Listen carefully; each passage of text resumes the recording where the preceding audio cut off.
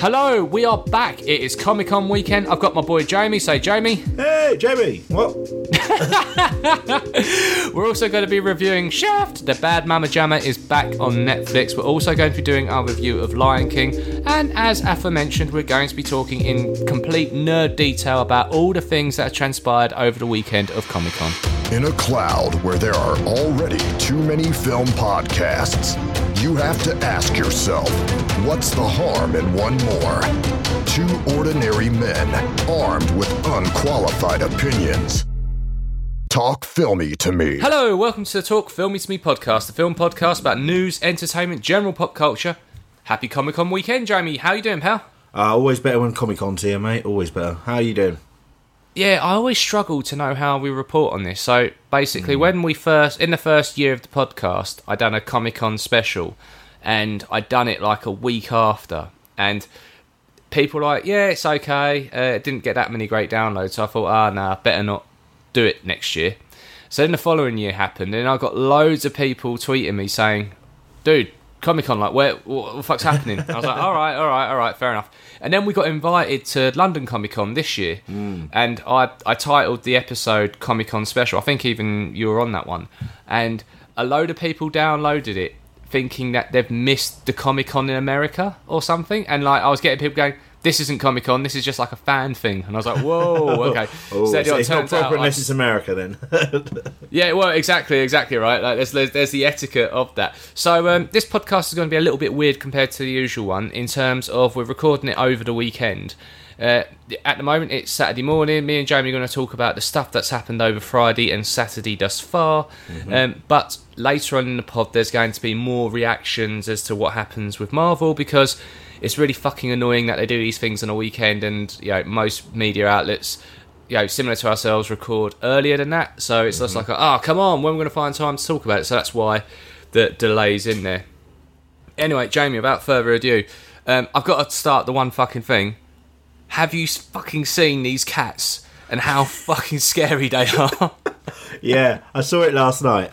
My partner absolutely loves it because she loves the musical. I saw it and I just thought, I'm terrified. I'm more terrified of that than the It trailer. Exactly. Oh my god. So, okay, I don't want to kick this project because I'm, every film has a fan, every fandom has a community, and yes, obviously this is one of the most longest running musicals on Broadway. In fact, have you ever actually heard the fucking storyline of Cats? I'm gonna have to admit to being a bit of a philistine here, mate, and say no. I'm guessing it's about cats. That is such a posh word there. Oh, I have to be a philistine. Well, I'm a dumb twat of it as well. I'm a dumb twat of it as well. So I was watching this video of someone describing the actual story of Cats. I won't do it justice, but effectively, it's a weird dystopian future. And there's these different gangs of cats who are all wanting to sacrifice themselves. Like it's an honour to be sacrificed to this big deity cat god or something along those lines. I was like, really? It's about this? Anyway, they've made it into a film. And one of the things which I find fascinating is they deliberately gone out there and said, we want this to be a marvel of technology. We want this to be a marvel of entertainment. They went and built sets so that the scale of the sets is that if you were a normal human, you would be the same proportion as a cat on the street. So that's incredible, you are literally scaled down to the size of like a fifth of like normal human size. So things are like 5 times bigger. Which, when you look at these sets, you go, that is amazing. That is a feat of engineering, and it looks incredible. And they didn't want CGI either, did they? They wanted it to look like they were cats in a human world. And so you got to give a little bit of... I mean, especially in a world where we live in today, where CGI is so good, and you can pretty much achieve anything you want with a green screen. I kind of like that whole, sets and animatronic sort of side of things. When Star Wars sort of started going back towards that, and I know I've crowbarred Star Wars back into this, but that's what that was missing in the first 3 films. Did too much CGI. I think there's a good balance, and from the trailer, it looks impressive. It looks a bit. I don't know about you, but it felt a little bit like Alice in Wonderland-esque to me, just because of the way the sets were. Yeah, I'd agree. On the sets front, chef's kiss. Mwah, good work. Yeah. But now let's get to the fucking downside. This is the obvious fucking elephant in the corner. Why have you deep faked a face? It looks like, you know, those Nicolas Cage memes that people have been doing for years of just putting Nicolas Cage's face on like a pizza or a mug or whatever. Yeah. They've done that with these actors, and some of them looks okay. Like the lead, I can't remember her name, but this is like her first breakout role. She looks and sounds incredible. But then you look at like Jennifer Hudson, Judi Dench looks kind of fucking weird. Jennifer Hudson is scary as fucking this. I mean, yeah, I don't want to beat this up too much, but it looks like a deep fake in all the worst sense of the world, right? I mean, it just because obviously the fur has a movement to it as well, doesn't it? To try and recreate that sort of cat-like element, and it's very odd, I think, because you're not used to seeing that on the screen. And obviously, if you go to the theatre, and I've seen pictures of the theatre production, obviously when doing our research, you know, their costumes are pretty naff compared to this. But I mean, you look at the cast though. You got Idris Elba, Rebel Wilson, Judi Dench, Ian McKellen, James Corden. I know you're not a big fan, but Taylor Swift. Like, that is a huge cast for, and I'm guessing it's because of the draw of the name. You know, you got Andrew Lloyd Webber and you got Cats. I mean, that's going to draw big names, isn't it? Yeah, I mean, whenever I see a cast that long, I automatically assume it's none of these people are in it for that long. It's hey, here's Idris Elba for his 5 minutes. Here's Ian McKellen waving for a second, you know. So I don't know. Look, I don't want to beat this up too much because, you know, as I said before, every pot finds a lid, and this definitely has its fandom in the world. And there's going to be loads of people stoked about this. The internet does what the internet done when it was first released. Yeah, it was quite an interesting tactic this year. Like, it felt like on Friday morning in the UK that everyone was like, right, how do I control the narrative for Comic-Con? Because literally this is the one time of the year when the whole world descends on Los Angeles and literally says to the entertainment industry, show me what you got, and everyone, you know, is really, really hyped about this sort of stuff. So to get in front of the narrative, it was kind of like the preemptive, let's drop a bunch of trailers just before, which is one of those trailers that came out with Cats. Anyway, let's talk about one that did get me really fucking pumped. Maverick, the sequel to Top Gun. Tom Cruise reprising his role after 30-something years out. Yeah. I didn't realise this, that the US government have paid money towards the production of this film. Really? Because when Top Gun came out, the number of people signing up to the armed forces, hockey stick graph, like, oh my god, everyone was like, I want to be in the Air Forces, I'm joining up. So when there was rumours of a sequel, like, the US government were like, yes, we approve this message. If this is going to make more people want to sign up to the armed services, and, you know, I'm not for or against armed services, so please don't read this into as a political thing. It's literally just I'm stating a fact that the US government has prospered a little bit as a result of the goodwill and publicity they've got from this film. So, and you got those vibes straight off the bat. You know, the soundtrack started coming in, it swelled up. Even though Tom Cruise somehow has still been able to fly, he actually learned to pilot a jet engine for this. It doesn't surprise me. I mean, the man does so many of his own stunts, doesn't he? It's you know, if he can get realistic cinematography, he would go for it, won't he? I mean, you've got to praise the guy for that, haven't you? Really, absolutely incredible. Yeah, I mean, yeah, it used to be just kind of, Tom Cruise running, isn't that a thing? But like, now he jumps off buildings he learns and all to sorts. do his films. Yeah, exactly. Like, the stuff he learns to do for films now is mind blowing. And there's one shot in the trailer specifically where he's taking off from an aircraft carrier. Is that what they call them? You know, the big ships with them. Yeah. There we go. Adam knows words. And the sprawling shot of inside the cockpit of him taking off. That's no CG. That's no jiggery going on there. That is Tom Cruise taking off in a jet engine his own with a camera mounted in his thing. I mean, like, that is... I mean, like, John Travolta, he's a pilot as well, right? And, like, I was watching a press event, this was years ago, when he was promoting one of his latest films at the time. And, it was on the downwards trajectory for him. But they said to him, what's the coolest thing you done today? He says, I woke up, I said goodbye to my family, and I got on my plane and I flew to London. On my own. I can imagine Tom Cruise doing that, but I can imagine Tom Cruise being really overly excited, telling everyone, just stopping people, just going, hey, guess what I done? I got on a plane, I flew it over, but it's okay, I'm in my 50s, but it's alright, because I'm really, really fast, and then just running away at Tom Cruise speed. Anyway, I can't, you know, apparently there's rumours that a lot more of the original cast are actually in this film. They just not have spilt the beans on it yet. But were you a Top Gun guy? It's difficult, because I think it was just a shade before, my time, really, just a shade. But I was reading some tweets about it this morning, and Brian Cox, as in the Wonders of the Universe, Brian Cox, he tweeted about it, and he said that actually he watched it without the sound on, and he was a bit like, meh. And then he watched it back again with the sound on, and he said it was like, wow, I'm so looking forward to this. It's sort of, there's a bit of a nostalgia sort of acting on it. I mean, obviously, if you haven't seen Top Gun, like, where have you been? Get out from under your rock. But it's a great film, isn't it? But I don't think I missed the hype that was built around it, if that makes sense. How about you? Yeah.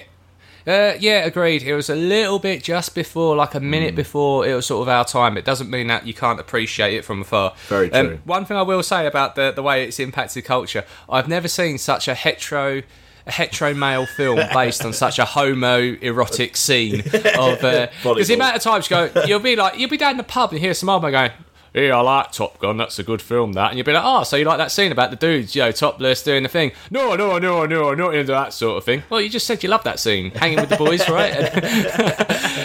One of our friends, actually, go off topic, he might be listening.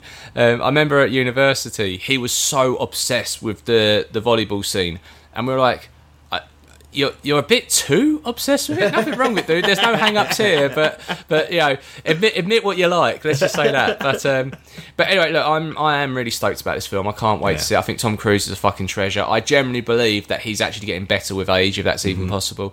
I also think that he's going to want to try and top this with his next Mission Impossible film, which means the only logical conclusion is Tom Cruise goes to space for real. I was about to say, he goes to the moon. Yeah. Has to be.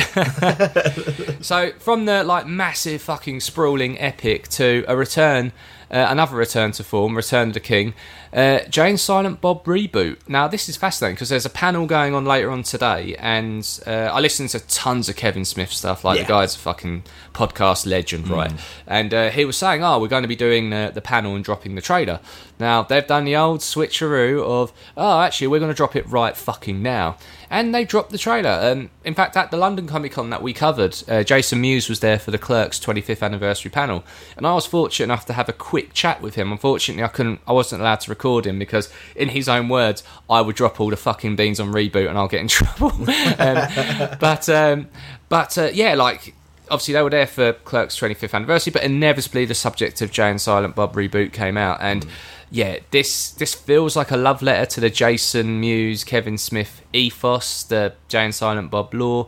This is 20 years of nostalgia and fan service in a way which is, it's not meant to relaunch or anything like that, but I gotta love the deep pulls in this. Have you had a chance to see this yet? Yeah, man, I love everything to do with Kevin Smith, so yeah, he did a great TV series as well. I don't know if you saw it on... it was based off his podcast, actually. Comic Book Guys. Did you see the TV series of that? Comic Book Men. Yeah, classic. Yeah, that was superb. So yeah, anything to do with him, I'm on it.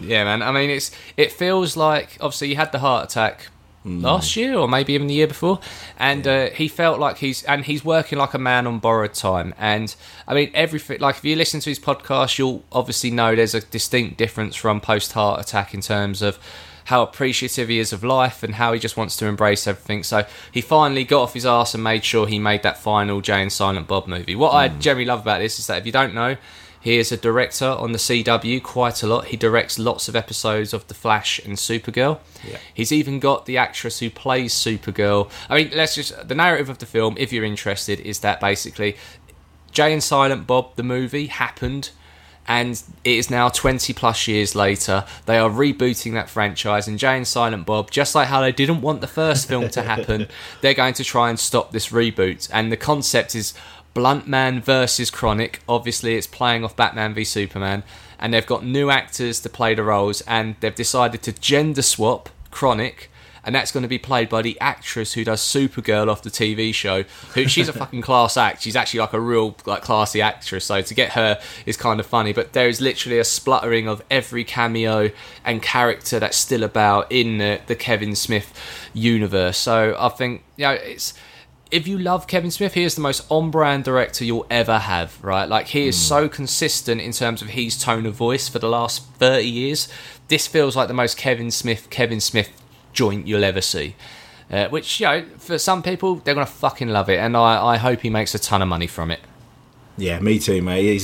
He's an amazing actor, and to come back from that heart and actually make the lifestyle changes that he's made as well. It's insane, isn't it? Yeah, I mean, he realised what was important to him, which is his family, and he made those changes necessary. So long may it continue, because we need Silent Bob in our lives. I'll tell you, who doesn't give a shit about his family. Rick fucking Grimes, right? He's, spoiler alert for Walking Dead. He's not dead. He just decided to get on. Well, he didn't decide to. He was put on a helicopter, and they're basically, essentially, it's the narrative way of saying Andrew Lincoln doesn't want to live in the States anymore. Yeah. He doesn't want to spend a year recording TV shows. So I know what, we'll do the compromise. We'll make TV movies. And it was the Walking Dead panel last night, and we again.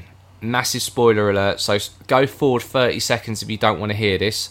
Okay, they're gone. Awesome. Michonne is going to be leaving The Walking Dead. She confirmed that last night that season 10 is definitely going to be her last, and they dropped the first trailer. I'm not too excited about the new Walking Dead trailer, because Walking Dead, as with its audience size, is decreasing in quality. And but what I am excited about is that they've announced that this Walking Dead movie for TV that we're making about what happens to Frank the moment he gets on that helicopter is not going to be on TV. They're going to go cinematic. It's going to actually be released in cinemas by the end of this year, and that is globally. That's not like just a limited run. It's going to be a film, a Walking Dead movie we're actually getting. So awesome. I'm kind of excited about that. Yeah, I mean, that should do well. I mean, we've all had those... TV movies that have been made in the past for various different franchises, and they're never that successful outside of the demographic. But The Walking Dead has still got a huge demographic, and I think what it appealed to is there were a lot of people that switched off after Rick Grimes left, right? And so I think picking up from that point will re-engage all those Walking Dead fans that maybe have just sort of lost the way over the last few months. I've got to admit, I still persevere just because I love anything to do with zombies. But yeah, I mean, losing Michonne will be a big hit. To be honest with you, it's Danae, isn't it? Danae Gurira? Yes. Yeah. So that would be a big hit, because she's become a bit of a leader and a bit of a main star. But saying that, Rick Grimes' daughter is sort of, even though she's only like 8 in the TV series, she's a bit kick ass. So I could see her sort of rising up to be the next leader if the franchise continues.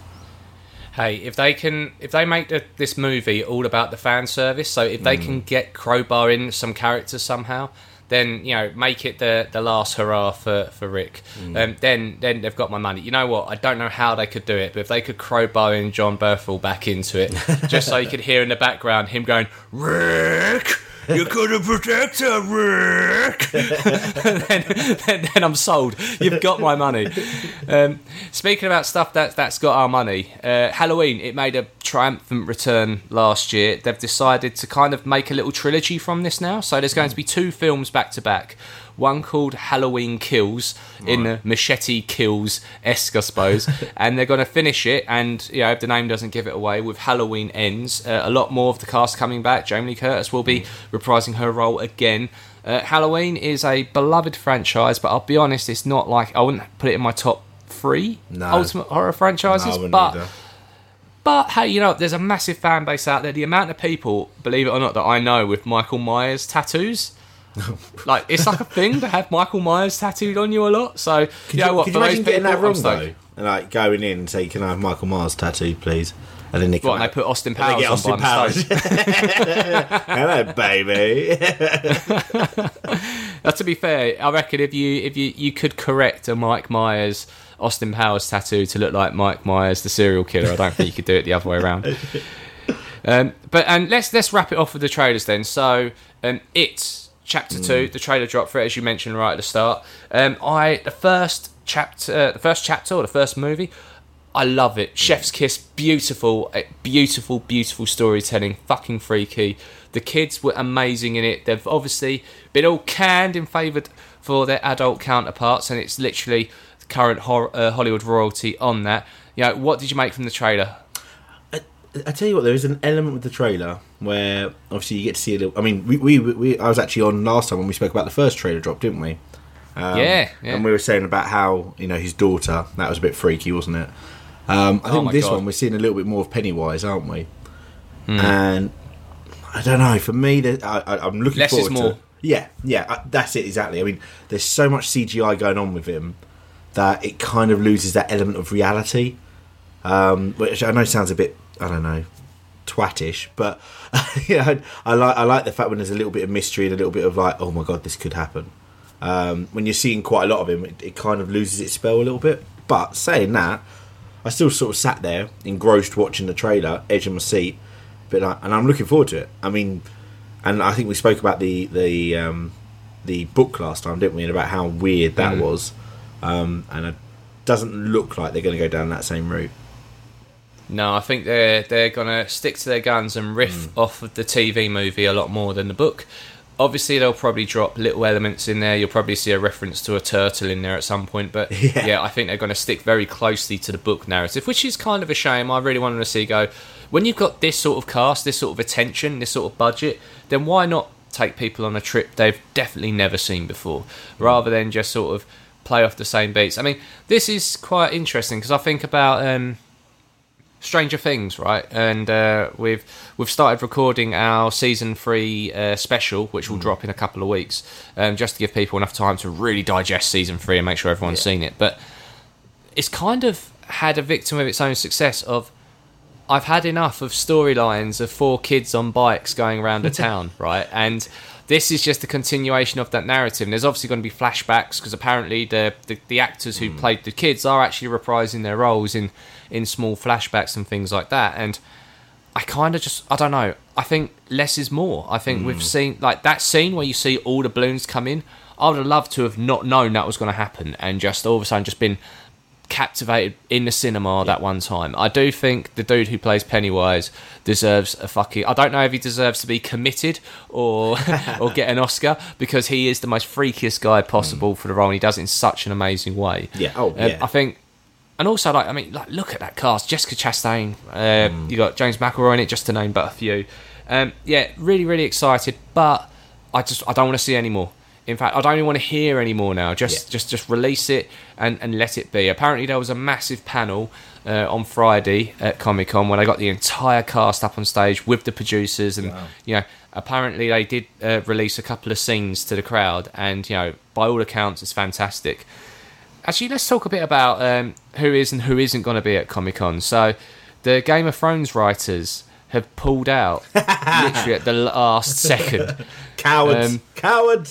Yeah, it's just like, come on, man. Like, this is, look, for better or worse, Game of Thrones finished. Yeah. And yes, you are going to have to face the heat at some point.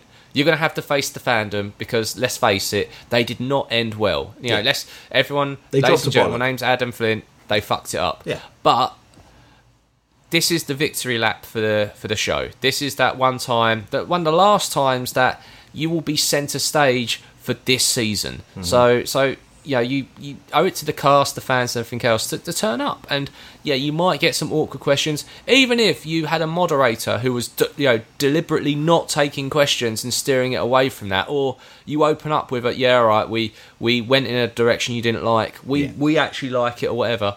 But you know why they're doing it, and I 100% know why. It's because they want to get as far away from this as possible, because they have an amazing job right now of writing the new Star Wars movies. And Disney have a habit of, if you are getting negative press from fandom, they will fucking fire you. So that is why they pulled out, because they know whatever they say, chances are it will be taken the wrong way, and chances are they'll be back in the zeitgeist again, and Disney might sit back and go, yeah, it's probably not a good idea. So they're obviously trying to keep themselves safe from that. I mean, you can't blame them. This is, until that final season, they did, Game of Thrones was huge, and Star Wars is even bigger, if that's possible. I don't know, is it? Yeah, it's got to be even bigger, isn't it? It's got to have more of a worldwide audience. So I think Star Wars will be influencing people in 30 years' time still, where I don't think Game of Thrones will be. No. Hashtag come at me. Yeah, I mean, you've seen those reboots that everyone's done where they've remade Game of Thrones to have like an 80s entrance. Have you seen those? Oh, beautiful! I love, my favourite one is the one where it's Jon Snow walking away and they play "Everybody Wants to Rule the World," and I could just watch that on loop. To be fair, that makes my fucking day. And it's brilliant. And I do wonder if, like, in 30 years' time, people will be watching Game of Thrones and be like, it's a bit dated. So in the sort of Early 2000s. They really liked shows about fucking their sisters, eh? Yeah, lots of nudity and lots of dragons, eh? So that's it. Like, those are kind of like the big news items, really, that I can think of. There was an awesome panel. If you're into it, go look it up on IGN's website. Did you ever watch the Batman Beyond animated show when you were a kid? Oh, obviously. That was amazing. Yeah, so it's its 20th anniversary, which makes me feel fucking old. But they got on stage Kevin Conroy and I can't remember the gentleman's name, apologies, the guy who does the voice of Terry McGinnis and the creator of Batman Beyond, because it was made for a TV show. Like, it wasn't based on a comic. It was the guys who made Batman the animated series, and they were like, oh, we want to try something new. And it was meant to be a bit of an experiment, and it was a successful experiment, but not successful enough to continue, if that makes sense. Yeah. So they'd had a couple of seasons of it in a TV movie, which didn't do very well, and that was it. They went their separate ways. But to have them all on stage, and it's developed this massive cult following. It's going to be re-released on digital October 18th, and they've scaled it up for 4K, and they were showing you like a side-by-side comparison when they've cleaned up all the colours and stuff. So if you are an animation nerd or a Batman fan, or just love the sound of Kevin Conroy's voice, which who doesn't, let's face it, October 18th, and Warner Brothers, because I know we're talking about stuff at the moment, if you are listening, send us a copy. Just send it over. It's okay. I promise I won't compromise the integrity of the podcast. I'll just make you'll sell fuckloads. I promise. Anyway, so later on in the pod we'll be checking in about what happened at Marvel with the Hall H panel where we talk about Phase 4. Obviously, though, that's not happened yet, so I'll be recording that on Sunday. So that's the news for this week. Up next is our review of The Lion King. Jon Favreau has been tasked with taking a beloved classic, giving it that live-action zhoosh and bringing it onto the silver screen. If you remember our pod from last week, we were talking about the initial reactions from this being quite negative. We've sent our guys to go report on this, i.e. me, and we pre-recorded this one because I didn't know which pod I was going to slot it in and just wait till the right opportunity to put this in, so we felt now was the right time. So here it is. Enjoy.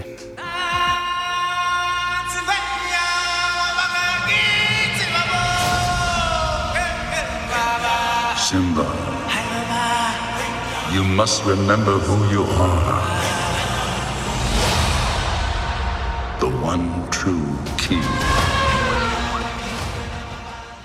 That music opens up a portal back to when you were a childhood. It's a time machine of nostalgia, and Disney are really hoping to pull on those feels for this, the live-action remake of The Lion King. It's directed by Jon Favreau, who worked on other properties bringing to the silver screen of The Jungle Book, to name but a few projects he's involved with Marvel, Disney, and soon Star Wars. So he literally holds the trump card pack of your nostalgia, as well as what you're probably going to be wanting to watch in the near future. I'm not going to go through the plot because you know this plot. You've seen it a billion times before, and it has been reimagined with this new amazing technology for 2019. Now, we were talking about this last week about how the initial reactions from the critics was kind of panning this film. I believe there's two camps. There's the film Twitter camp of I'm absolutely disgusted with this. You have sucked all the life out of it. You've ruined my childhood. You've taken something that was really held dear and you've ruined it. And there's probably everyone else in that equation. I'm going to be honest, ladies and gentlemen, my name's Adam Flynn. I enjoyed this film. I actually enjoyed it. There are things that I can definitely concur with the critics out there. Okay, so first and foremost, there was a brief given by Disney and Jon Favreau to the technology team that were making this film to make this as photorealistic as humanly possible. They set themselves a challenge, and this is a challenge which has embarked on a bunch of new technology being created for this movie. If you Google the research that they've gone into making this sort of stuff, it follows very similar game development, actually. So they used Unity engine. They also worked on this kind of virtual studio. So the concept is, imagine like a VR headset you can put on and you see the Serengeti and you're able to move the camera around these components. And you have digital cinematographers now. In fact, there was no live action elements filmed for this whatsoever. You've got to applaud that. You've got to stand up and say, that is amazing. This is your moonshot for technical advancements when it comes to animating animals in films. And that means you've grounded it in a form of reality. You've grounded it in the emotional structure that's available to you. Now, that's the technical way of me saying they don't smile much, don't react into things in the way I like them to.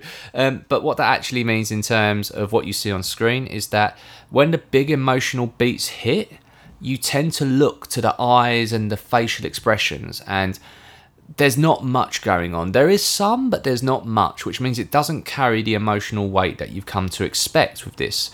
Now, bear in mind, 26 years ago, I think it was, I've probably got that wrong, but back when the original movie came out, there were some amazing emotional beats that were emphasised by the emotion of the expression of the animals, the colour palette, and everything in between of that. Now, that is there. There is a beautiful colour palette to be had, but it's a real-world colour palette. And the emotion that is on display is very much in the real world of the animals. Now, you're going to look at all the pictures that are being shared on social media of, look at this picture from the original film, now look at this, where it's lifeless, blah, blah, blah. Obviously, a photo on its own is lifeless. When you add the audio and you add the musical, there are moments where it touches upon those feels, it becomes transcendent, it becomes beautiful. That being said, this film very much follows beat for beat. In fact, the opening scene is literally shot for shot of, if you could do I'm sure there's going to be tons of those, here's how it was before, here's how it is now comparisons, because they do that on purpose. And Jon Favreau has been very specific in this. In recent interviews, he has come out and said, I know that how close to the heart this is for a lot of generations, and I know that if I start tweaking with that formula too much, they're going to be like, what the hell, man, you've done this to one of my favourite things going. It felt like they had their arms behind their back in terms of going away from the narrative. And if you think about the best live action remakes that have been done of the Disney franchises, it's actually been when they've deviated off the path. I'm not saying change the whole script, I'm just saying put a fresh page in. And yes, it does add more runtime, there's about half hour extra, there's even a couple of new songs in this as well, but by and large it very much sticks to the script, it very much sticks to the storyline. There are slight deviations of that script, which means when you hear those scenes going beat for beat for beat, and then it kind of goes off in its own little direction in terms of the dialogue, you go, that didn't have the same emotional impact on me, that didn't feel the same. But again, the counter argument to that is you're a fucking kid, right? What the fucking world has changed. Like Christmas doesn't feel the same anymore, right? Like Power Rangers isn't as cool when you watch it, but you know what? You're still chasing that dragon, still chasing the tale of those feelings you felt back then. And trust me, there are moments in this film when you see it in cinema that you do get transported back to then. So for that, I absolutely love it. Let's go through it, right? So voice casting wise, everyone's going to talk about Timon and Pumbaa, and rightfully so. Fantastic. They retake some classic parts of the film and done it in their own way. Seth Rogen in particular really embodies his version of Pumbaa, and I never thought I'd ever be saying that. But someone going under the radar is John Oliver's Zazu. Literally, there is one scene, and it's not a spoiler because if you have seen The Lion King, you will know this scene because it's beat for beat. That scene where Mufasa and Simba are hanging out, spying on Zazu, pretending to hunt, and Zazu's doing his morning report. That is literally dialogue from Last Week Tonight with John Oliver in the settings of a Serengeti pride. It's so funny. I was laughing my ass off. I was smiling from ear to ear. He was a real surprise package, and there's no one else that could have done that voice when you hear that casting. Obviously, Donald Glover is not actually, I mean, similar to the actual film, right? When they grow up and become older, they're not necessarily in it for too long. So Donald Glover and Beyonce aren't necessarily in it for too long, but you know, they work with what they had. They're both obviously amazingly talented singers. Beyonce hits the notes. The Beyonce army out there is going to be very, very happy. In fact, Disney are hoping you're very, very happy and hope that you come in your drones to come watch this. This probably will be $1 billion movie. There's no reason why it shouldn't be, right? It's The Lion King. It's got an amazing cast. It's utilising their tech. They've got that Disney money, given the marketing to it. And of course, Queen Bee is one of the big names on top of the posters. Now, this is where I start going into more of the less rosy side of it. So obviously, the emotion side of things not there as much as it used to be. They have tweaked some good songs, and they kind of changed Be Prepared, as we talked about in the last pod as well, and it didn't quite work. If you're reprising Mufasa with the legends that is James Earl Jones, then in my mind you probably should be reprising Jeremy Irons, and I think that decision will probably come back to haunt them. That's not to say that the actor taking on the role now has done a bad job. It's just you can't help but think of a shining new era is tiptoeing nearer, and you're not getting that sort of performance in this film. You're getting his version, and fair enough. It's kind of hard to see how emotional they were invested in this, because there's quite a few lifeless doll's eyes in the animals' expressions in this as well. What more can I say? Look, I think you should take your kids to go see this. If when I looked around the cinema and I saw kids like getting so jammed and excited, and also parents were shedding a tear or two, because obviously it obviously means a lot to them as well. Yes, obviously the big scene with Mufasa hits home just as much as it did in the original, and I couldn't help but just think, Scar, brother, when he pulls, I'm welling up now. But again, they tried to ground us in realism. So the classic scene where Simba's crying up to the sky, asking for help from his dad, and his dad forms in the clouds. They kind of do it, but they kind of don't. And it's like you've taken something beautiful, you have literally made it transcendent in appearance, but you have not taken me there. The best way I can think of this is that great dialogue will make you believe, but great expression will make you feel. And I didn't feel as much as I should do, knowing the amount of effort and work and love and attention that's gone into this property. So for that reason, it's only okay. And okay shouldn't be enough for this. Okay should be, this is something I'm going to dust off and show my kids, and they're going to show their kids, and everyone's going to remember this amazing story where, you know what, there's something we can all agree on, Hakuna Matata, baby. And unfortunately, that's not quite there. Like I say, it's still going to do very, very well. It's definitely better than Aladdin, in my opinion. I was really disappointed with that. I'm not disappointed with this one. I also think, though, that everyone that is shitting on this film, like, just back off, man. Like, leave it be. It's going to do really well. Saying that, we all shout on Aladdin, and that made a ton of money, so I hope this will do the same. I hope we see Jon Favreau leading some more stuff. I applaud the challenge. I applaud the moonshot of going for this realism, but I don't agree with the decision to not emote. Make their eyes a little bit bigger. Make it a little bit disproportionate. Who gives a fuck, right? They're talking animals, for Christ's sake. But that is the narrative they've gone with, and that is what they are sticking with. So for that reason, I'm going 3 out of 5.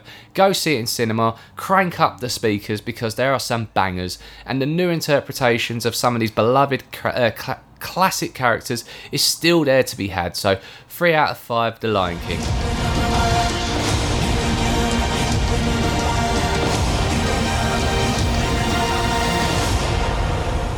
Remember.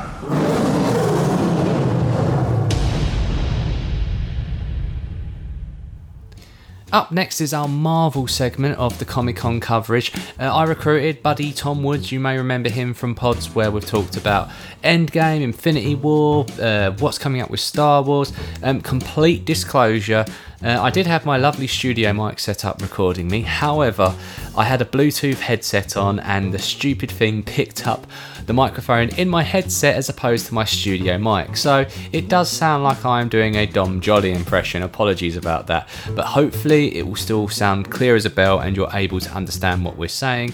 Anyway, turn it up. It's an hour long, this bit. So if you are into your Marvel movies, hopefully this is some catnip to keep you hooked until more info comes. Enjoy.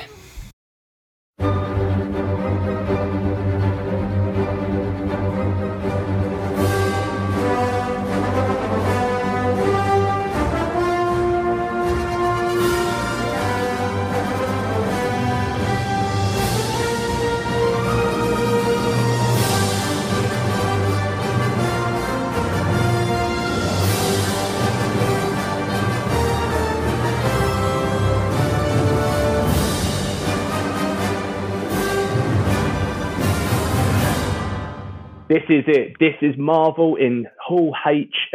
Apologies. Yes, there will be some DC news dropping over the weekend, but don't worry, I'm going to be covering that next week. I'm going to try and get my man Bill from Batman on Film to go through that. I'll make it look like it's all planned. But in regards to this is the time when Marvel has literally lifted up their skirt over what is coming over the next 2 years. And I put the bat signal out quickly, and my boy Thomas Woods, who we've done the Avengers, Infinity War and Endgame spoiler cast with, it felt only right that we chewed a fat filmy about everything that has just come out over the last 12 hours. Woods, did you open your window and saw a little boy in the street and go, "You there? What day is this?" It was a bit like that. what was your initial reaction? Just like before we go into detail. So what I want to structure this as is stuff we've heard, the stuff we haven't heard, and then kind of what we think about the TV side. But overall, what was like? Were you satisfied with all this news? All right. So woke up and iPad's telling me all this stuff that's happened overnight, and I'm having a quick flick through. And I not going to lie, I was more intrigued by the TV side of things than I am the movies. Controversial statement, right? Because I think that there's some of the other movies that have been previously announced, Guardians 3 and such like, which I was really excited about. Then I got to reading about 4, and that's going in a really interesting direction. So that seems like the most spoken about thing, I think, out of all of the fallout from this, right? Yeah, true, man. Yeah, I agree with you. I think the TV is interesting. It's an interesting proposition. It kind of feels like, look, we have started 22 amazing stories and we have finished them to an extent with Endgame, but there are certain people in that narrative that still have a life, that still have progression to be had. And if we took every one of those characters and gave them a movie, then we will definitely own the entire cinema and it might start to deteriorate. So I find the Disney Plus streaming way forward with beloved characters that we know, with Hollywood-grade actors reprising their roles, that's an interesting way to take all those fans of Loki, all those fans of WandaVision, and stick that on a streaming service that you can get for $8.99 for the rest of your life. And so it's an interesting value proposition from that part, but it's a fascinating way to keep those tales alive. So I do agree with you. But Eric, let's start off from the top. Okay, we knew this project was in development. Scarlett Johansson has been very stump on it, but stuff like sets were being booked, people were being hired, and things were happening. And obviously, of it being coming out of May of next year, Black Widow, we knew this was happening. It's obviously got to be a prequel, right? Obviously, what happened in Endgame. Yeah, I think that's a safe assumption. Do you not have any idea when? So the cast is fascinating, and the cast. So there's been lots of little tidbits being released throughout the day. It's almost like tickets to Comic-Con are really expensive, and they don't want information to be just like given away for free easily. It's got to be via the media outlets that pay a lot of money to it. But anyway, that aside, the cast are doing tons of interviews, and it's really fascinating to hear. So cast obviously Scarlett Johansson reprising her role. David Harbour, the old copper from Stranger Things, is going to be there. No, he's in this. Yeah, he's in it, man. Oh my word! I've completely changed my mind on this. I'm all in. So David Harbour's in this. Florence Pugh, who's had a fucking amazing year with Fighting With My Family, of Midsummer. Like, I'm so happy to see her name attached to this. And Rachel Weisz is also involved in this. Now, the concept is that this is going to be set in, like, from what I'm gathering from, this is not Adam Flint confirms, this is just from what I've heard from the interviews, is that this is going to be not an origin story. Black Widow has been operating as Black Widow, but it's before she gets recruited by S.H.I.E.L.D. And David Harbour is going to be a big part of that, a part of that Soviet era Russia that's trying to operate in a modern world. And he is basically going to be, I don't want to say the big bad, but it feels like they're building towards that. It's directed by Kate Shortland, and yeah, it's coming out in May. A bunch of the filming's already been done. No trailer, but we got the logo and that sort of stuff. But yeah, man, David Harbour, he's in this. Let me get this right, okay? So David Harbour is, I'm not good on actors' names, but he's is he Hopper from Stranger Things, right? The cop. Yeah. And you're saying that this is going to have some Soviet tie-ins. Yep. Is this some sort of elaborate way of tying in Stranger Things? Because I don't want to spoil season 3 too much, but just put it out there. Obviously not. You know what? When I read this, I'm not a big Black Widow fan, to be honest. She's fine. The idea of her having her own movie, I was a bit like, that's fine. But the more you talk about it, the more excited about it I am. So there's an interesting concept that David Harbour is going to be playing a character which is the Soviet Union's equivalent of Captain America, in terms of they've been experimenting to try and make their own soldier serum. And yes, they don't get the virtue that is Captain America, and he's obviously not strong enough to hold Thanos' hand in the air, but at least it's going to be something more than what a typical man could be. And I find that fascinating that they're going, and It's almost like, there was that James Gunn movie, Brightburn, about what happens if Superman was evil. What happens if you take a person with that sort of characteristic? Actually, I suppose they've done that for Winter Soldier to an extent. But yeah, it's fascinating. I agree with you. I wasn't like, oh, we know what happens. Prequels means no tension, right? But that being said, there's a group on Twitter called the Natasha Vengeance Group, and they're fans of the pod. And I know there's about 100 people in that group on Twitter right now, currently firing champagne into the air. So good for them. I'm happy enough, right? Great start off the bat. It takes us to a familiar place. And Scarlett Johansson, yes, okay, maybe you should stop talking about being cast as a tree or representing various groups. Stick to what you're good at right now, which is Black Widow. And, you've been doing it for the best part of 10, 12 years. So you deserve this. So yeah, fair enough from that. I find it hard to argue that she doesn't deserve a standalone movie. Of all of the people it's been, off the bat, back in the day when Avengers all came together, am I right in suggesting that they didn't even make Black Widow action figures because, she was female effectively? I think this is something that I've read about previously. And obviously since then, times have changed, and obviously Disney have had to take a different approach. And I think maybe why it's taken such a long time is because Marvel have been a bit slow on the uptake on providing female superhero movies with an idea that maybe it's not what the box office wants.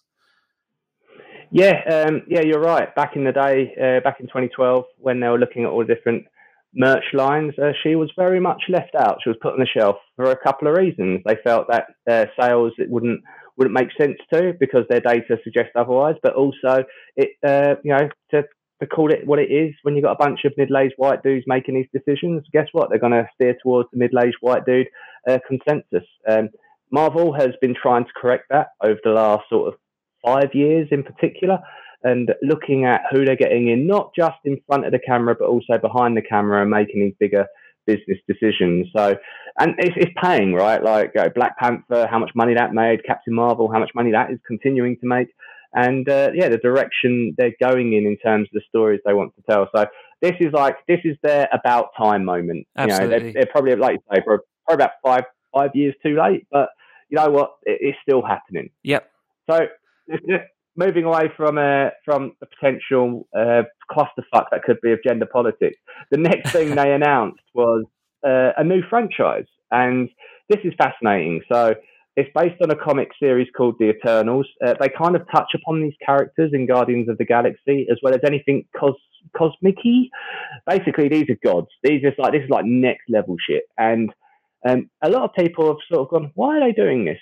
Well, a lot of people said that about Guardians of the Galaxy, taking an unknown quantity that has a very strong fandom, but it's not necessarily like your Iron Mans or your Captain Americas, and they made it into one of the best films. In fact, I'll probably still go to bat that Guardians of the Galaxy is the best MCU film. So they've got pedigree in doing this in the past. Have you heard of Eternals before? I haven't at all. You know what? I haven't. I think I've heard it kind of muttered about, with the idea that there could be something coming, but I have no prior knowledge of what these characters are at all. So I didn't know, like you say, Guardians is a fair comparison. I didn't know anything about Guardians of the Galaxy until I saw the movie, and I completely agree with you. Personally, I think Guardians is still the best Marvel movie. Yeah, awesome. I mean, the cast that they've drawn in, like I said, I can't speak to the characters, so I don't know about them. I hope to learn about them. I hope to fucking love them. But in terms of cast, man, they are fucking swung for the fences. So for a first line off the conveyor belt of new franchises for cinematic releases in this universe, Angelina Jolie is in this. Man. Yes, that's right. Richard Madden, who apparently he's quite popular after The Bodyguard and Game of Thrones. We've got Salma Hayek in this. There's Camille Nanjiry. So, I mean, first of all, amazing diverse cast, amazing actors with great pedigree in their own right. So you've got this many talented people, and it's going to be directed by Chloe Zhao, and I'm pumped, man. Like, I hope they go different and cosmic and not just be like, oh, okay, this is another ragtag bunch of people and they're going to play some rock music in the background. Like, find a new voice, right? Find something new. Yeah, completely agree. That's going to be an extremely attractive cast, mate. Are you kidding me? Richard Madden and Angelina Jolie. Wow. That is a It's handsome insane. cast. They might as well just called it fucking Gorgeous People, Yep. and just spun it on that. But I can't really, I don't know too much more about this other than just it's going to come out on the 6th of November in 2020. Richard Madden has been linked with the MCU for a damn long time.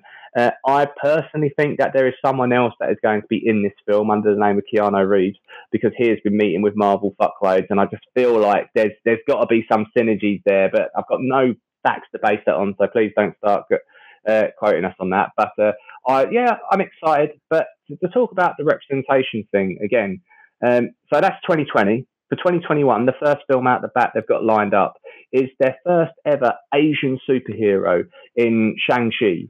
And this is absolutely fantastic. So essentially, the lead in this film is Simon Liu, and he tweeted Marvel in 2014 saying, "What about an Asian superhero?"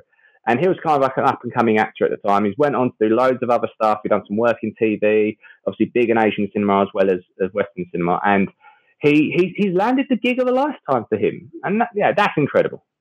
Oh yeah, I mean, absolutely. I mean, it seems that Disney are certainly starting to focus on that market a lot more. Obviously, with Mulan coming out next as well for the Disney live-action movies. So they obviously, clearly, here's the cynic in me, after the China money, aren't they? So they are to an extent, but they're tying this in quite nicely. So the title of the film is going to be Shang-Chi and the Legend of the Ten Rings. Now, anyone who knows, and I don't claim to know everything, but I listen to smarter people talk to me about this stuff. And the Ten Rings is basically the terrorist organisation that kidnapped Tony Stark in 2008's Iron Man.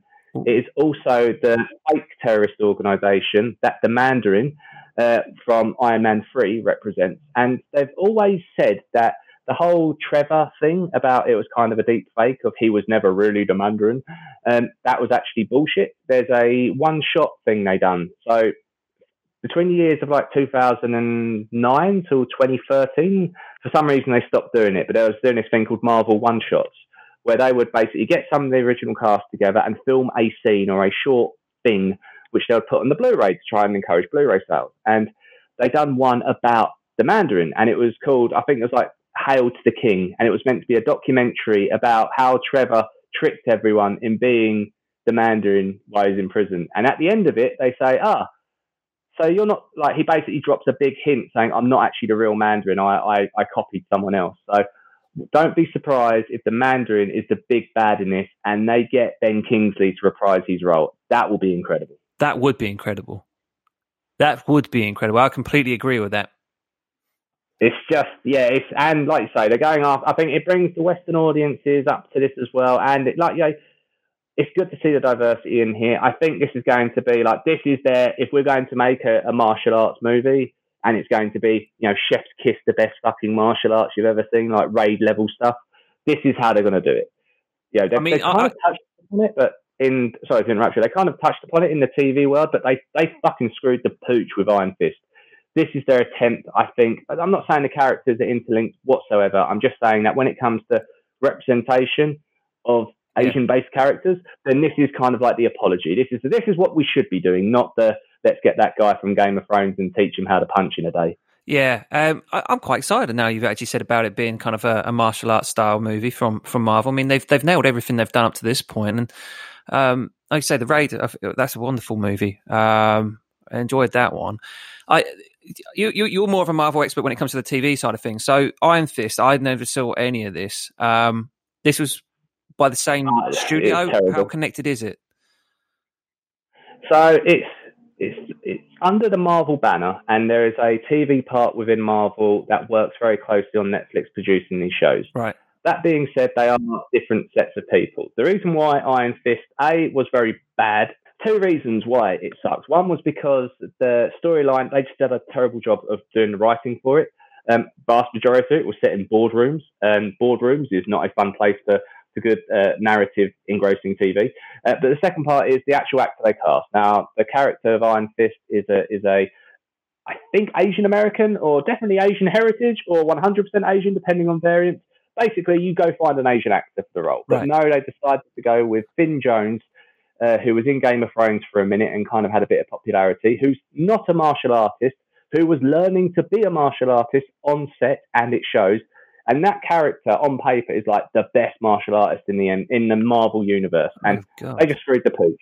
So they've obviously learnt the error of their ways. They've tried to find first and foremost the right actor and the right storytellers to be doing this as well. And obviously they're engrossing this with a lore of things that we've come to know and establish. So those 10 rings, that should be subliminally familiar. And I'm hoping for this. I mean, when Marvel really shines is when they take a film and they go with a genre and they put the superhero lens on it. When you think about the Ant-Man and the Wasp, it's a heist movie. It just happens to have a superhero. Guardians of the Galaxy is a space opera. It just happens to have superheroes in it. And Captain America, like the Winter Soldier, that is like an espionage spy thriller. They just have, again, it's just about enhanced people. I think, and no one's confirmed this, but I think this is them going after that Raid style amazing martial arts cinema movie. That sounds really good to me. I'm generally not looking for a job, but Marvel, if you're looking for more spin, that's a great pitch. I gotta say, mate. Like when I saw, because I'm not gonna lie, I like some of this. I was like, I have no idea what these are, and so far, you've now committed me to watching 3 Marvel movies. Well, where were you on Doctor Strange? Like on the? I liked it, but I didn't see it in the cinema. I caught it on release. Once it went home release, and I really, really enjoyed it. I thought it was a great origin story, but the problem is we've seen enough of origin stories. I think they fleshed out his character, even though he doesn't really, well, he does do quite a bit in terms of narrative. He doesn't have much screen time in Infinity War or Endgame, but like, I love seeing Doctor Strange when he's kind of at the height of his powers, when like he's I don't know if he's the Sorcerer Supreme yet, or if he's about to become like, the prime version of that character. But I mean, that fight between him and Thanos, just put that on a fucking screen for like 2 hours and you've got my money, man. Like, it's beautiful. Fair. Yeah, that's fair. But he's coming back. The next one in the can is going to be on the 7th of May in 2021. It's going to be called Doctor Strange in the Multiverse of Madness. It's got the same director, Scott Dickinson, very much a horror director, and he's allowed to go down the horror route on this. And he's even said it's going to be a horror film. Elizabeth Olsen is going to be in this as well. She's going to be reprising her role as Scarlet Witch. So yeah, I'm intrigued, man. Okay, so we got Doctor Strange, we've got Scarlet Witch, yep. We've got a director who's allowed to make a horror movie. Yep. I mean, this could be anything. This could literally be anything, and that's pretty exciting. I am so excited about this, about where it can go with the effects. They talked about the multiverse and all that sort of stuff in the first film. They've kind of let off the shackles of, you've had to tell the story of, this is the guy, this is how he got his powers, this is what his personality is. That's all been done. Now they can just plow on with some awesome storytelling. So yeah, and the effects are going to be so fucking absolutely dope. Like, and they're going to have so much money behind this now, because obviously the first film had a barrier in terms of how much money they could invest into it, being the first in the series and all that sort of stuff. Although Kevin Feige, his favourite comic book character of all time is Doctor Strange. So there was never any doubt that he was never going to invest in this. Yeah. He's always been wearing Doctor Strange swag and all that sort of stuff. So yeah, he's now got the license to take this in. And Benedict Cumberbatch, I mean, he's basically being Dr. House if he was a wizard, but that's great. That's very much that way. I tell you what, mate, I'll be disappointed if this doesn't turn out to be a Marvel horror movie. I think that sounds excellent. So far we've got the Marvel martial arts movie and a Marvel horror movie. This is really intriguing stuff. Yeah, and a Marvel Soviet era spy thriller, and something that's going to be batshit crazy of the most gorgeous people on the planet. So I mean, this what a slate already. And let's go back to the stuff we know and love. You talked about it right at the top. For Love and Thunder, Taika Waititi, Tessa Thompson, Chris Hemsworth. Oh, and Natalie Portman is going to be reprising her role as well. Man, wow. I did not see Natalie Portman back because she made a big deal about not wanting to be part of this, right? So even when you kind of saw her in the last couple of movies, it was a bit of a surprise, right? That she was there in some way, even if it was previous stock footage that they were allowed to use or whatever. But it's mad. Like she wanted out, and now not only is she back in, she's back in as the main character. Yeah, like, I know, exactly right. Wow. I'm pretty excited about it. My only disappointment is, 4 started really well. I enjoyed the first one. Second one was a bit of a disappointment, but then Hemsworth mastered his character. he mastered the art of his humor, his delivery, and I love the character now. I love it, and I feel that we just kind of got started with this peak character that Hemsworth is delivering, and we're going to lose him. Now, I might be wrong in that. Is it a case that Hemsworth is no more and that Portman's literally just going to take the role, or is there a case where both of them are together in the same universe? Is that what it is? And basically Thor just basically doesn't want the hammer because he's effectively done that before, right? He kind of handed the hammer over. He's like, I don't need that. I like what I've got now with the one that he had made by Tyrion Lannister. Right? So is that what's going to happen? So my understanding of all of this is that there is first and foremost, you're 100% right. Natalie Portman was, I am done with this franchise. And she was a throwaway line in Thor Ragnarok. And yes, they used stock footage for Endgame. And you thought that was it. We are done. But the mouse gets to calling and here she is. And essentially what I think they're going to be doing is, as you mentioned rightfully so, that for in the comics, it go in about 2014, they went on a different tangent and they made Jane Foster Thor. They decided to say that Thor is no longer a person, it's an ability. And if you are worthy, you will possess the power of Thor, which is, kind of the trope of the first movie, right? It was, you are not worthy, I'm taking your powers away. Go be a good guy and you'll get your powers back. Turns out all you had to do was wash some plates and not smash your mug on the floor, and that was enough to warrant wielding the hammer at that point. But anyway, that aside, the concept of this is that Natalie Portman's Jane Foster will inherit the power via Mjolnir, so the hammer's going to come back somehow, even though we know it's currently time traveling with Captain America. So I don't know how they're going to explain that one. But there is a world where you have Thor and Lady Thor, where they're both worthy and they both wield weapons.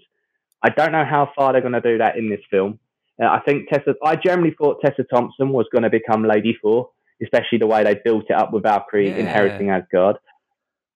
But this is quite interesting. So Tessa Thompson on stage when they brought the cast out, and then done the fucking mic drop moment of Natalie Portman swans out and says, almost like a black swan, yes, film we talk there, of how she is going to be the main person in this franchise again. And Tessa Thompson said, well, she's running Asgard as the new king of Asgard, and this is the first time, and this is a big deal for certain groups of people. She's confirmed that Valkyrie is LGBTQ, everything else in between of that, and that she'll be looking for her queen. And all of a sudden, people are like, but we've been shipping you and Thor together. And then Natalie Portman comes out. So it's going to be an interesting love triangle, apparently, hence the name Love and Thunder.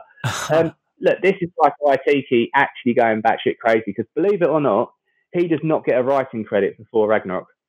Huh? Yep. Wow. So basically, the film was wrote, and then they got him in to direct, and he changed all the dialogue. Basically, he made it Taika Waititi dialogue.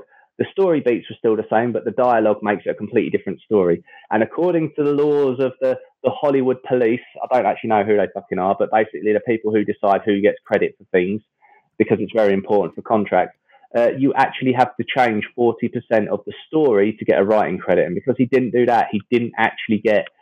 he got director credit, but not writer credit, even though he heavily influenced the whole project. So this is him giving a big fucking two fingers up, saying this is going to be my movie 100%. This sounds really good.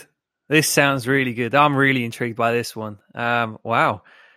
Love triangle. Yeah. All for this. Great.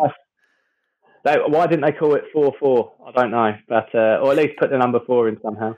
Yeah. I mean, if you had to say which of the franchises would be the first to go 4 entries in outside of the Avenger movies, like no one would have said 4. Like no one. You said Captain America, that's on the cards potentially at some point. Iron Man, of course, if Robert Downey Jr. wanted to, or Marvel wanted to, that could easily continue. But no, 4 is the one to keep carrying on.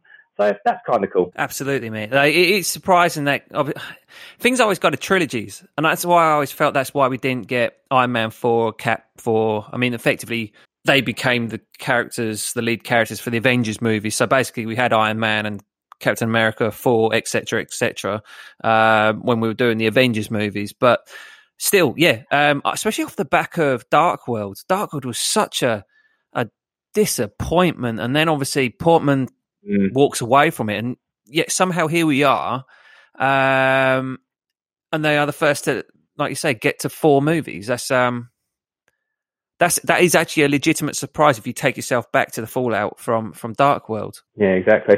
I'll tell you what the biggest surprise was, and seriously, later on in this pod is our review of Shaft, and me and Jamie review it, and I recorded that yesterday with him, and we're talking about Mahershala Ali, about potentially becoming Blade. And what does Marvel do? They fucking only go and announce that they're not only invested in Blade, but it's going to be a movie, and they've found their lead. And Mr. Ali walks out on stage, fucking looking as suave as ever. I mean, I loved Blade growing up. I probably shouldn't have because it was an 18 or whatever, but it was so fucking good. And they're bringing this back as well. Oh, that's the surprise, right? I didn't realize this was even in the works. No one did. No one knew a goddamn thing about it, and this is definitely a way along because they've got branding. You don't just have a star; you have a director. I assume is affiliated with this. They've probably got an idea of story. They're probably going to explain how vampires fit into this MCU, and they've got a double Oscar winner who's actually played several Marvel characters in the past. He's played Cottonmouth in Luke Cage, and he's the reason why the Luke Cage TV show was so good. If you haven't seen it, highly recommend it, even though they do can the show eventually. And he's actually in Spider-Man, Into the Spider-Verse as well. So he's had several conversations with Marvel in the past, and apparently Kevin Feige, straight off the stage, people were like mics in his face, asking him a bunch of questions and asked about Blade. And they said, why Blade and why Mahershala Ali? And he said, the answer is the same. He was interested in Blade. He come to me and said, if you're doing it, I want in. And we were like, well, we weren't thinking too much about it, but if you're interested, we are damn interested. So they've made it work. And yeah, I mean, the question I have though would, is this going to be R-rated? Because Blade lends itself to being R-rated. They've not even come close to tampering with that, right? Up to this point. No. God, that's a fair point. Yeah, because the Blade trilogy that we got in the late 90s, early 2000s, that's pretty far away from where Marvel are right now. I can't see it. I can't see it because I just don't think it will fit in with everything they do, and they don't really do standalone. So this is going to have to somehow fit in, right? This is going to have to somehow fit into the universe, and I feel that Disney, the mouse, and everything with it, they're just not going to go away from that kind of universe of family-friendly movies. So that's going to be really fascinating to see how they do that one.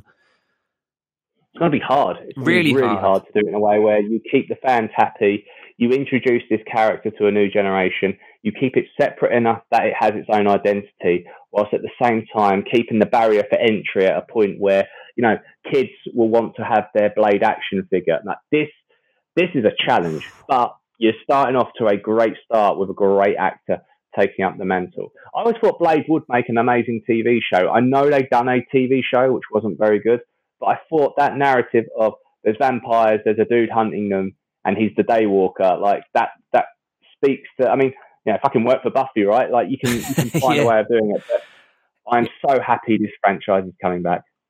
You know what? I'm really excited about this, but I am apprehensive. This is the one that's got probably the biggest question mark against it, despite having such a talented actor and attached to it. It's just a big question mark as to how they're going to manage this. I mean, it took 15 years for us to finally get the Logan movie we deserved, and that was like a one-off off the back of finally getting the Deadpool movie we deserved. And obviously that. Although, where were they? Are they Fox movies? So effectively, they are owned by Disney now, in a roundabout way. But obviously, we're not completely not at the time. God, that will be interesting. That question is going to be asked probably consistently until we kind of get to any more information, I guess. Yeah, and I mean, and that is why it was at the end of the presentation, because they really are like they've kept that one way out there in the distance. They haven't even given a date to it, not even committed to it now. Kevin Feige kind of used that as the big fucking mic drop moment of, you fuckers have been coming to me going, what about Fantastic Four? What about the Black Widow movie? What about all this sort of stuff? You didn't even know. Whilst I was fucking doing Endgame, I was speaking to this motherfucker.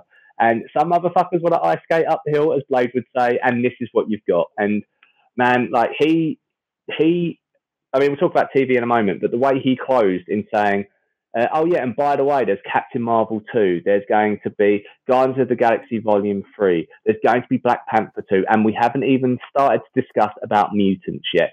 And he also confirmed Fantastic Four, and he kind of done that as like the last few minutes. Now we're talking about this off mic, but essentially in a couple of months' time is going to be D23, Disney's kind of version of Comic-Con to an extent. And there's always a massive Marvel presence there. In fact, they announced Civil War back at D23 in 2015.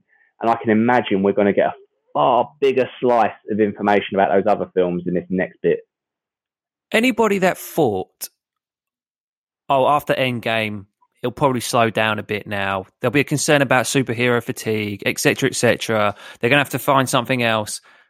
They couldn't be more wrong, could they? It feels like we're going to get actually more movies than we had previously. It's incredible. The machine is ongoing. And the thing is that it's so difficult to keep people engaged. And I think that I read this a bit, but the reason why they've announced all of this stuff as a phase 4 is because they want phase 4 to be the new stuff. This is the start of something new, which is why they've tried to separate it from phase 5, which is where the Guardians movie and Captain Marvel 2 and Black Panther 2, because we know these characters, they're going to have their sequels, but they wanted phase 4 to be this is new and fresh, and that makes perfect sense off the back of Endgame, which is ultimately the combination of the story for much loved characters in Iron Man, Captain America, and these characters. So they've managed to keep it fresh still, and that was always going to be the most important thing to keep people engaged, and they've managed to deliver that. And just this press conference alone, I'm really excited about these movies, having spoken to you about them. I was a little bit apprehensive reading about it, and now you've spoken me through it. I'm in. I'm all in. No, mate, it's genius what they've done here. And also, they've not spoke about Spider-Man at all. And I think there's two reasons why they've not spoke about Spider-Man. One is because, like you've just rightfully said, this is about new beginnings. This is about either reintroducing certain faces that you may have seen in a different light, i.e. Black Widow, or bringing in the new talent of Eternal, Shang-Chi, and everything else that comes with that. But also, I think they're playing fucking hardball with Sony. They've got a massive deal with Sony with the character of Spider-Man. They don't own Spider-Man. It is a creative... They did own Spider-Man, but go on YouTube, look it up. There's a massive legal difference as to why they don't own the character anymore. And there is one film left in the contract to make with Tom Holland in this world. In fact, in the contract, and I'm not going to go into massive details because it's a bit too nerdy, but essentially, Marvel are allowed to use any character from Spider-Man's back catalogue. However, if they use the original versions, then Sony own them outright. Marvel are allowed to take them and do certain adjustments to them where it becomes their property to allow to use in the MCU. That is why MJ is never known as Mary Jane. She's known as MJ. And that is why Aunt May is like a 40-something, like completely different person to that interpretation. That is why the Vulture is Michael Keaton and the way they've done it in that. That's why Tom Holland's even slightly different. He doesn't work at the Daily Bugle. He's birthed by Tony Stark with the suit and all that sort of stuff. So they've only got one contract left, and apparently the success of that contract is determined by box office revenue. Which, by the way, as we've been talking, I just got a Twitter alert, Avengers Endgame has now become the most profitable film of all time. James Cameron's going to be absolutely seething, mate. He's genuinely seething. I can imagine he's on the blower too. Whoever is his distributor for Avatar, and being like, yeah, FYI, he's going to be seething, mate, because that was his thing. It was his thing. It was always his thing. So my point is that with Spider-Man, they know they hold the keys, but if something goes the wrong way, then it goes back to Sony, and Sony will fuck it up. So I think they're playing hardball. I think we will hear of a new deal, an improved deal, in a world where Sony can then continue making their Venom movies and maybe even tie it in with the MCU, and they're doing their own thing as well. And we can continue to have Tom Holland, which I don't want to do spoiler alerts from Far From Home, but it is pretty obvious that they're trying to set up Peter Parker as being the new Iron Man figure in the world. So there's no doubt they're going to be revisiting that. But let's talk about the TV for a moment. So the first TV show that's going to be out off the bat is going to be The Falcon and the Winter Soldier. Obviously, we've got Sam as our Captain America. Are you excited for this? Is it going to be a buddy cop drama? That typical 80s. Yeah, I kind of feel that I'd be in for that. They've always had some sort of chemistry, but I kind of felt it's always been around their individual relationships with Cap, right? I've never really felt those two together, but obviously that's what it's going to be now. Cap's gone, he's no longer here, so it's how those two are going to interact together. I'm sure there'll be a chemistry there. They obviously swerved us a bit with who's got the shield. I think we all thought Winter Soldier was going to be getting that shield, but obviously it's with Falcon, which is cool. I'm really intrigued because, like I said, I've not watched any of the Marvel Netflix stuff. I just not watched it. I have a problem that there's just too much TV to watch, and I can't commit to something that's going to go on so long. It just seemed they were just churning and churning and churning and churning. But because we get kind of a fresh slate, and I am going to own Disney Plus when it comes to the UK because I have a wife and a current 10-month-old child, which means I need all of that Disney, plus the Star Wars. Exactly. So I will check this out. Absolutely. I will watch it because it feels this is going to be different to the Marvel series we've had previously because it is Disney produced, if that makes sense. What, is there any as to what they're going to do? There's no information whatsoever. They're keeping it all stump. What I hope this leads into is that I hope at some point, like you say, in Phase 5, where it probably becomes a bit more reminiscent of previous phases of the MCU, I think there probably will be a Captain America movie in that next phase. And I think Captain America, aka Sam, is going to be the Captain America he's meant to be. And I think this TV show is going to be how he transitions from being the Falcon to being the Captain America that he needs to be in that film. And I think that's a nice way of bridging that gap because although we say we want it, we probably don't want a 2-hour film of Sam learning to throw his shield, right? We just kind of want him to see can he hold the mantle like Steve Rogers did. And I think this TV show is how you learn how he gets that mantle properly. Yeah, absolutely. I heard talk that Zemo is going to be back and maybe more prominent and maybe more towards his Baron Zemo character. Yes, no, you are right. He's going to be the big bad of the show. And yeah, he's going to be, like you say, he's got to go more comics in terms of his actual character. Well, he was kind of that in the film, but obviously he didn't have an outfit and all that sort of stuff. So they're really leaning into that for this. So yeah, I'm excited. So I'm not too excited about the WandaVision show. It's basically going to be Scarlet Witch and Vision in some crazy capacity. I without knowing too much about this, I don't really want to see it. So obviously there's a romance thing between those two, right? Yeah. Yeah. No, I don't care. I honestly, I never really enjoyed their relationship anyway, mainly because I just don't have time for it. It seems that even Marvel didn't have time for it either in the end.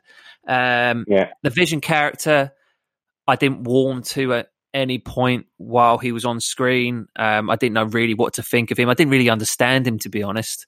He had one of the Infinity Stones, which I thought had been destroyed now. How's he alive? I don't know. I think it might be like a weird timey thing. I have, again, no idea.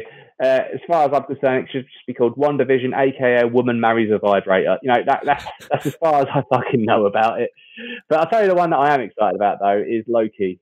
We kind of saw this a mile off in Endgame when Loki picks up the Tesseract and disappears in that alternative timeline. And this is going to be a TV show based on what that Loki gets up to.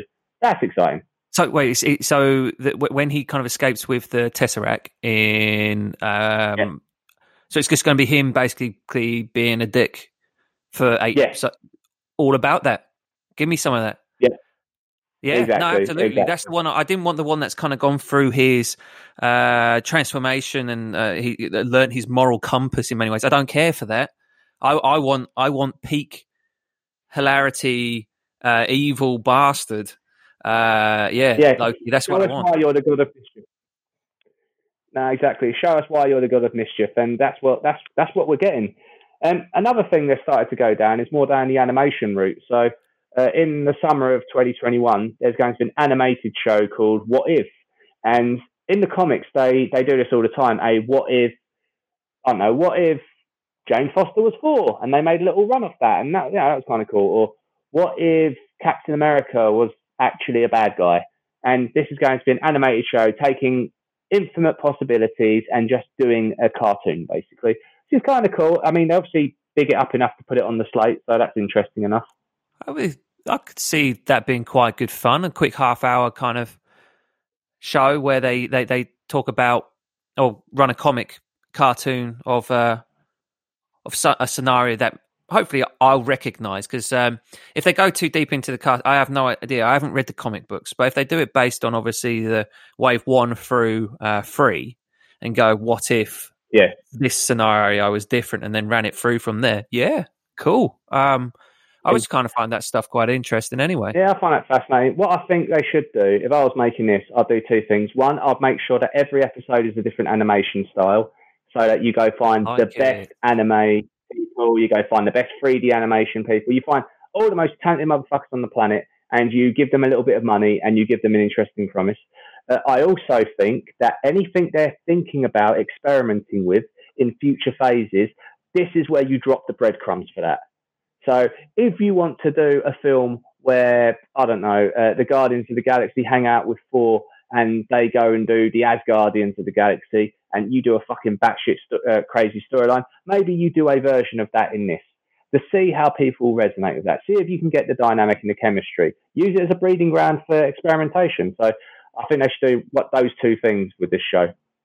Yeah, it's an intriguing thing. I don't think it's going to be anything too massive that's going to really impact what we're seeing and where we're going, but it doesn't always have to be. Something that's just fun, light, stick on half hour. That was good fun. I enjoyed that. I mean, ultimately, they've got to fill a TV channel with stuff, right? They've got to fill a streaming service with enough stuff that isn't just their back catalogue of Disney movies to keep people signing up for $8.99 or whatever it's going to cost. And this seems like a pretty good series to kind of go about doing that. Yeah, 100%. I'll tell you something, though, that I wasn't asking for. I don't think anyone asks for this, ever, is more Hawkeye. And they've commissioned it. It's happening. Jeremy Renner's reprising the role. It's going to be utilising his daughter as well. So, in the opening scene of Endgame, where he's teaching his kid to fire a bow and arrow, like, she's going to be reprising her role and being a big thing in this. But yeah, a Hawkeye show. Oh, mate, is he going to have the same haircut? Oh, he won't, will he, if his daughter's there? I like the idea of a Hawkeye series where basically he's like having a midlife crisis like he was in Endgame. So he keeps the sleeve tattoo and the haircut. His kids don't really like him. His wife's left him and he's just kind of a little bit bumbly in that sense. He's basically just become Milhouse's dad. Yeah. That would be interesting. But anything that's just Hawkeye going around shooting arrows, I just don't care, mate. I just don't care. He was always the worst Avenger. He stood out like a sore thumb in all of those. I mean, even to this, like, Black Widow doesn't really have a skill set other than she's like elite level combat fighter. But also, like, kind of, she had an intrigue and she was always coming across as very intelligent as well. Hawkeye literally just shoots arrows. Shoot an arrow. And it's like, I do not care for this man. He doesn't even get any lines in any of this stuff. No, you're right, 100%. Hawkeye, can I borrow a feeling? Jeremy Renner's a weird actor, mate. Because didn't they tried in Mission Impossible, I want to say 3, but I don't think it was. Was it Mission Impossible 4? Which one, I can't remember what the name of that one is, but they tried to hand over the reins and it didn't happen. Like, I kind of feel that's Jeremy Renner. It's like, oh yeah, Jeremy Renner, I know that guy. But like, if you said draw a picture of Jeremy Renner, you'd be like, oh, well, he looks like a guy, but I couldn't tell you what he looks like. Yeah, well, to be fair, you'd now say he looks like Hawkeye, and then people go, oh yeah, the lame one. Yeah, the lame one, yeah. The only time he was edgy was at the start of Endgame, wasn't it, where he was going around like killing Yakuza members or something. Make that a TV show. Yeah, do that. Have him doing that. Because this idea that he's going to be involved with his daughter in any way already sounds boring. Boring. Yeah, I completely concur, I should say, on that. So that's really it from the the TV side of things. As we've already kind of said what we've seen and what we haven't seen, and there's interesting things about that. a lot of people jumped on Kevin Feige pretty much straight afterwards, the same with microphones in his mouth, asking them all the tough questions. And I think just to round all this off, I think this is a genius decision. And he has said, yes, we will do Avengers movies, but no, there is no planned Avengers movies right now that we are willing to talk about for two reasons. One, we just had a thing called Endgame, which means it's a combination of all the Avengers movies. And two, let's give it time to breathe. Let's give it time for us to miss it, and also give us time to get to know what effectively will become the new Avengers. So that is a great move, in my opinion. It is. It is. We don't need another Avengers movie right now. I don't need one in the next couple of years. They perfected it. No, they perfected it. Why rush out? They've got time now to create new stories and new stars and new characters that we can learn to love like we did the original lot. We don't need any Avengers right now. Fair play to him. Go 5 years. Go 5 years. Yeah, exactly. Fair play to him to being bold enough to take the action and be like, I'm not doing this just because it's incredibly popular and makes an incredible amount of money. I don't need Avengers right now. Look at the amount of comic books I've got to use their content to create great movies and great stories. Very, very smart. Very smart. And he did confirm Fantastic Four is in development and they will be giving more details out in the future. He doesn't give any more details other than that because he says it just would be a spoiler. I think it's fair to say that, it hasn't had the best run, Fantastic Four in the cinema any time when it's been rebooted. So that's good. And, this was Stan Lee's favourite. It was his original trope into comics with the Fantastic Four. So it's only right they bring them back. I'm sure they'll get it right. They will do. There's this thing on the internet saying cast Steve Krasinski and Emily Blunt in the leads, and if you ever seen them together, they're married, so there's obviously chemistry there. But watching them in stuff like A Quiet Place and stuff like that, they work so well together on. See, I don't recognise his name, but I know her. And now you've said that, Quiet Place, they do. Yeah, I like that. That was a good movie, that one. Absolutely. Put those two together. Fantastic Four, can't you? So I'd love it.